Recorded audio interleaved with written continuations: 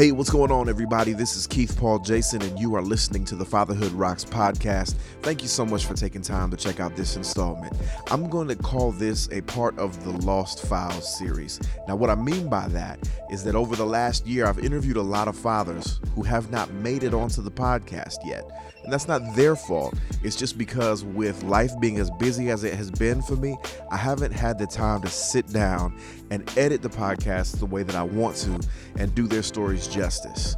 Now I'm finding a little bit more time, and I want to go ahead and share some of the great things that they've talked to me about when we've done our interviews. And if I'm just being honest, I don't know what it is, but I really enjoy talking with fathers. I really enjoy talking and doing all of this side of the podcast.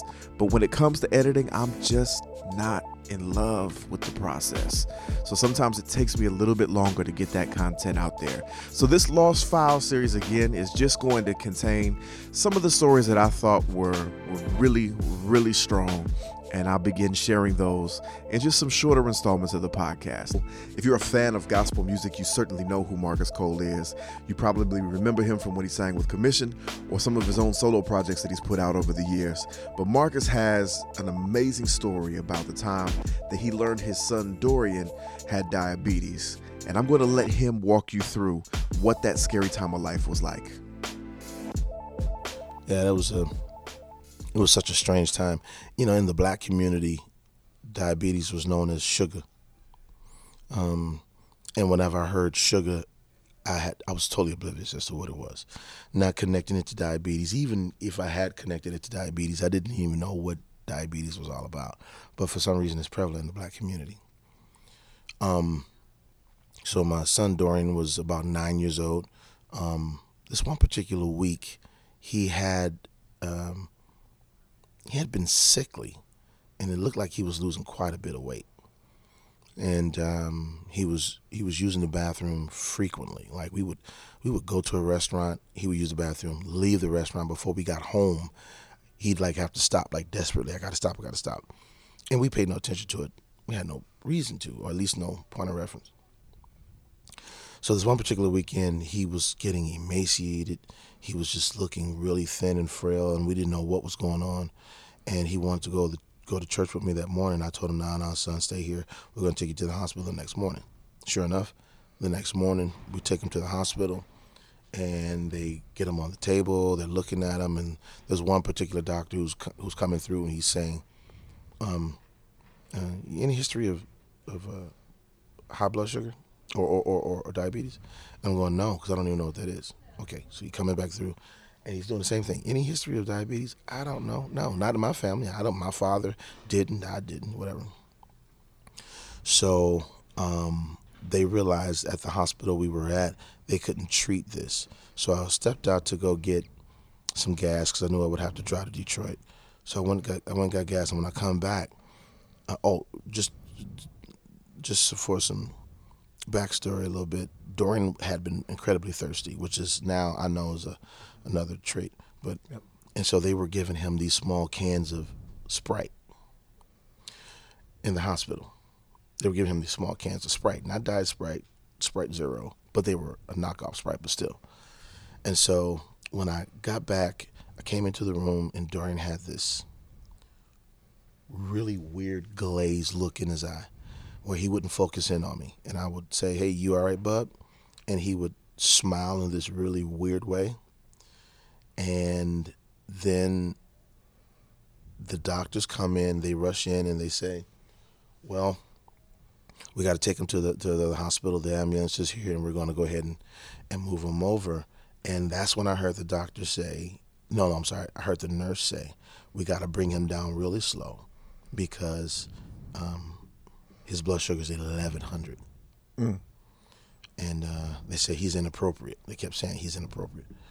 And they said if we don't bring him down. So that's when I asked, whoa, what's going on? Why is that a big deal? And they explained to me why that was a big deal. 1100 will cause an adult to go into a diabetic coma. And he got brain swelling and won't be the same. So they load him into the ambulance. And when they shut the door, my wife had to take the girls to school, or at least take them home. But when they shut the back of the door to the ambulance, that's when Dorian went into his first fit where he began to writhe and contort, and obviously it just got the best of him. So it was a scary and tumultuous day. We are zipping through the highway going to Detroit Children's Hospital, and I'm praying like feverishly. I'm like, you know what I'm saying? I don't know what's going on with my son, but I'm back there like just straight whatever. And we get to the hospital. He calms down a bit. We get to the hospital. They take him out, put him in, and he goes into his second episode of the same thing, and I'm praying over him. And it was interesting because mostly, doctors, they'll tell you, can you leave the room while we deal with him? But they didn't stop me. They were like, keep praying, Dad.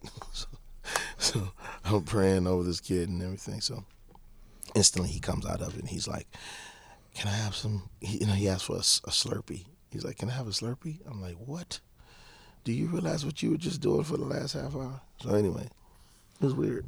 The whole weekend or whatever it was just scary because we went to the hospital with this seemingly perfectly, fit kid, and we come home with a diabetic son. We don't know anything about that, about insulin. He's type 1, he's juvenile diabetes. It's not pills, brother. This is freaking insulin 3 times a day. You feel me? This is like life-changing. He can't eat this, he can't eat that, and if he does, he has to cover it, and it's just blowing my mind. So my wife and I have to learn how to live with, support this diabetic kid. Wow, man. I know that's an awful lot to take in at one time, and I remember this time of your life and just how scary it was, but I'm so glad that it's something that Dorian was able to pull through. Now, I can only imagine just how much of a transition this must have been for your wife and for you. So can you tell me a little bit more about what that transition looked like? Absolutely, yeah. Just things like how many carbs in the food that we made.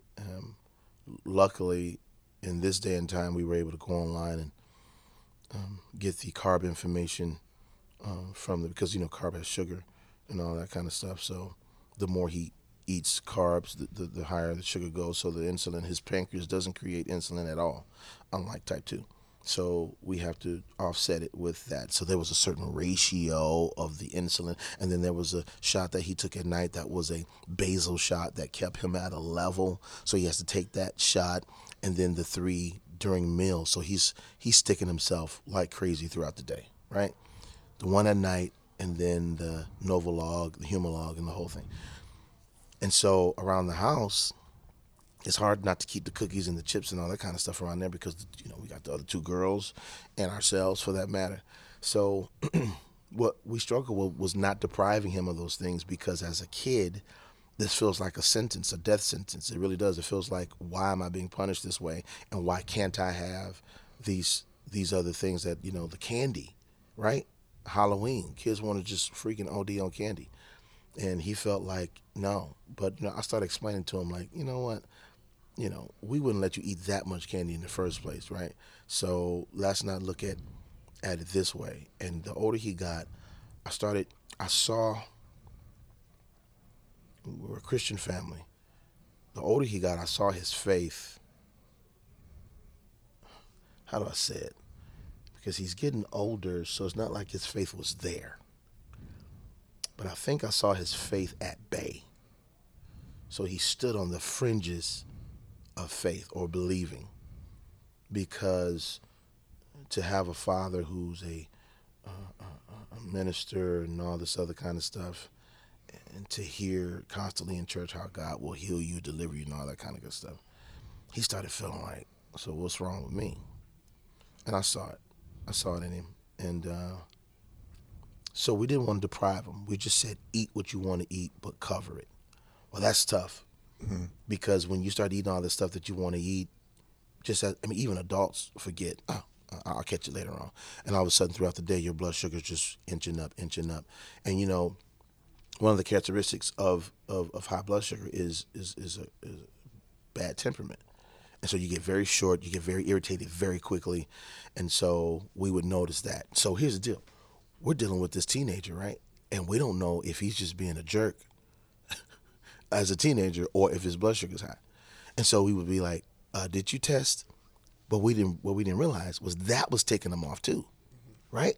So he goes to school and the teacher's like, Dorian, did you test? And he's like, yeah, and that makes him upset. And so we were dealing with like, oh my God, we can't win with this situation because it's like either way we go, like we're taking him off. And then when we took him to the doctor and his A1C wasn't right, then they would make him feel worse. Like, you got to take care of yourself. You must. And they would scare him with like, this would happen if your A1C stays high. So that's pressure, yo. That's stress. That's like for a teenager to have to deal with.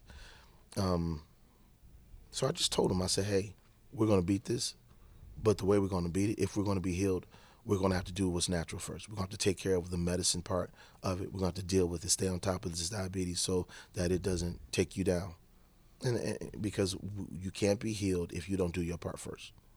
Square business. You can't be healed of it if you don't do your part first. And I just believe that. I'm crazy, stupid enough to believe that the Father can heal diabetes. And it's not just because he's my son and, I don't want him to deal with this.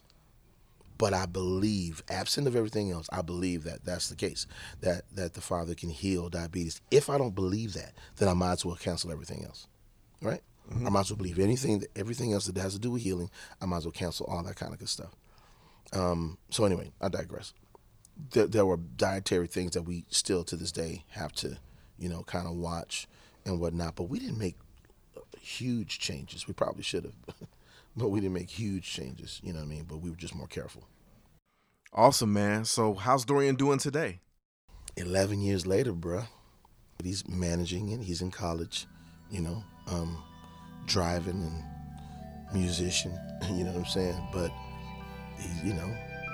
he's alive. He's a blessing, and we just deal with it, and it's still a challenge.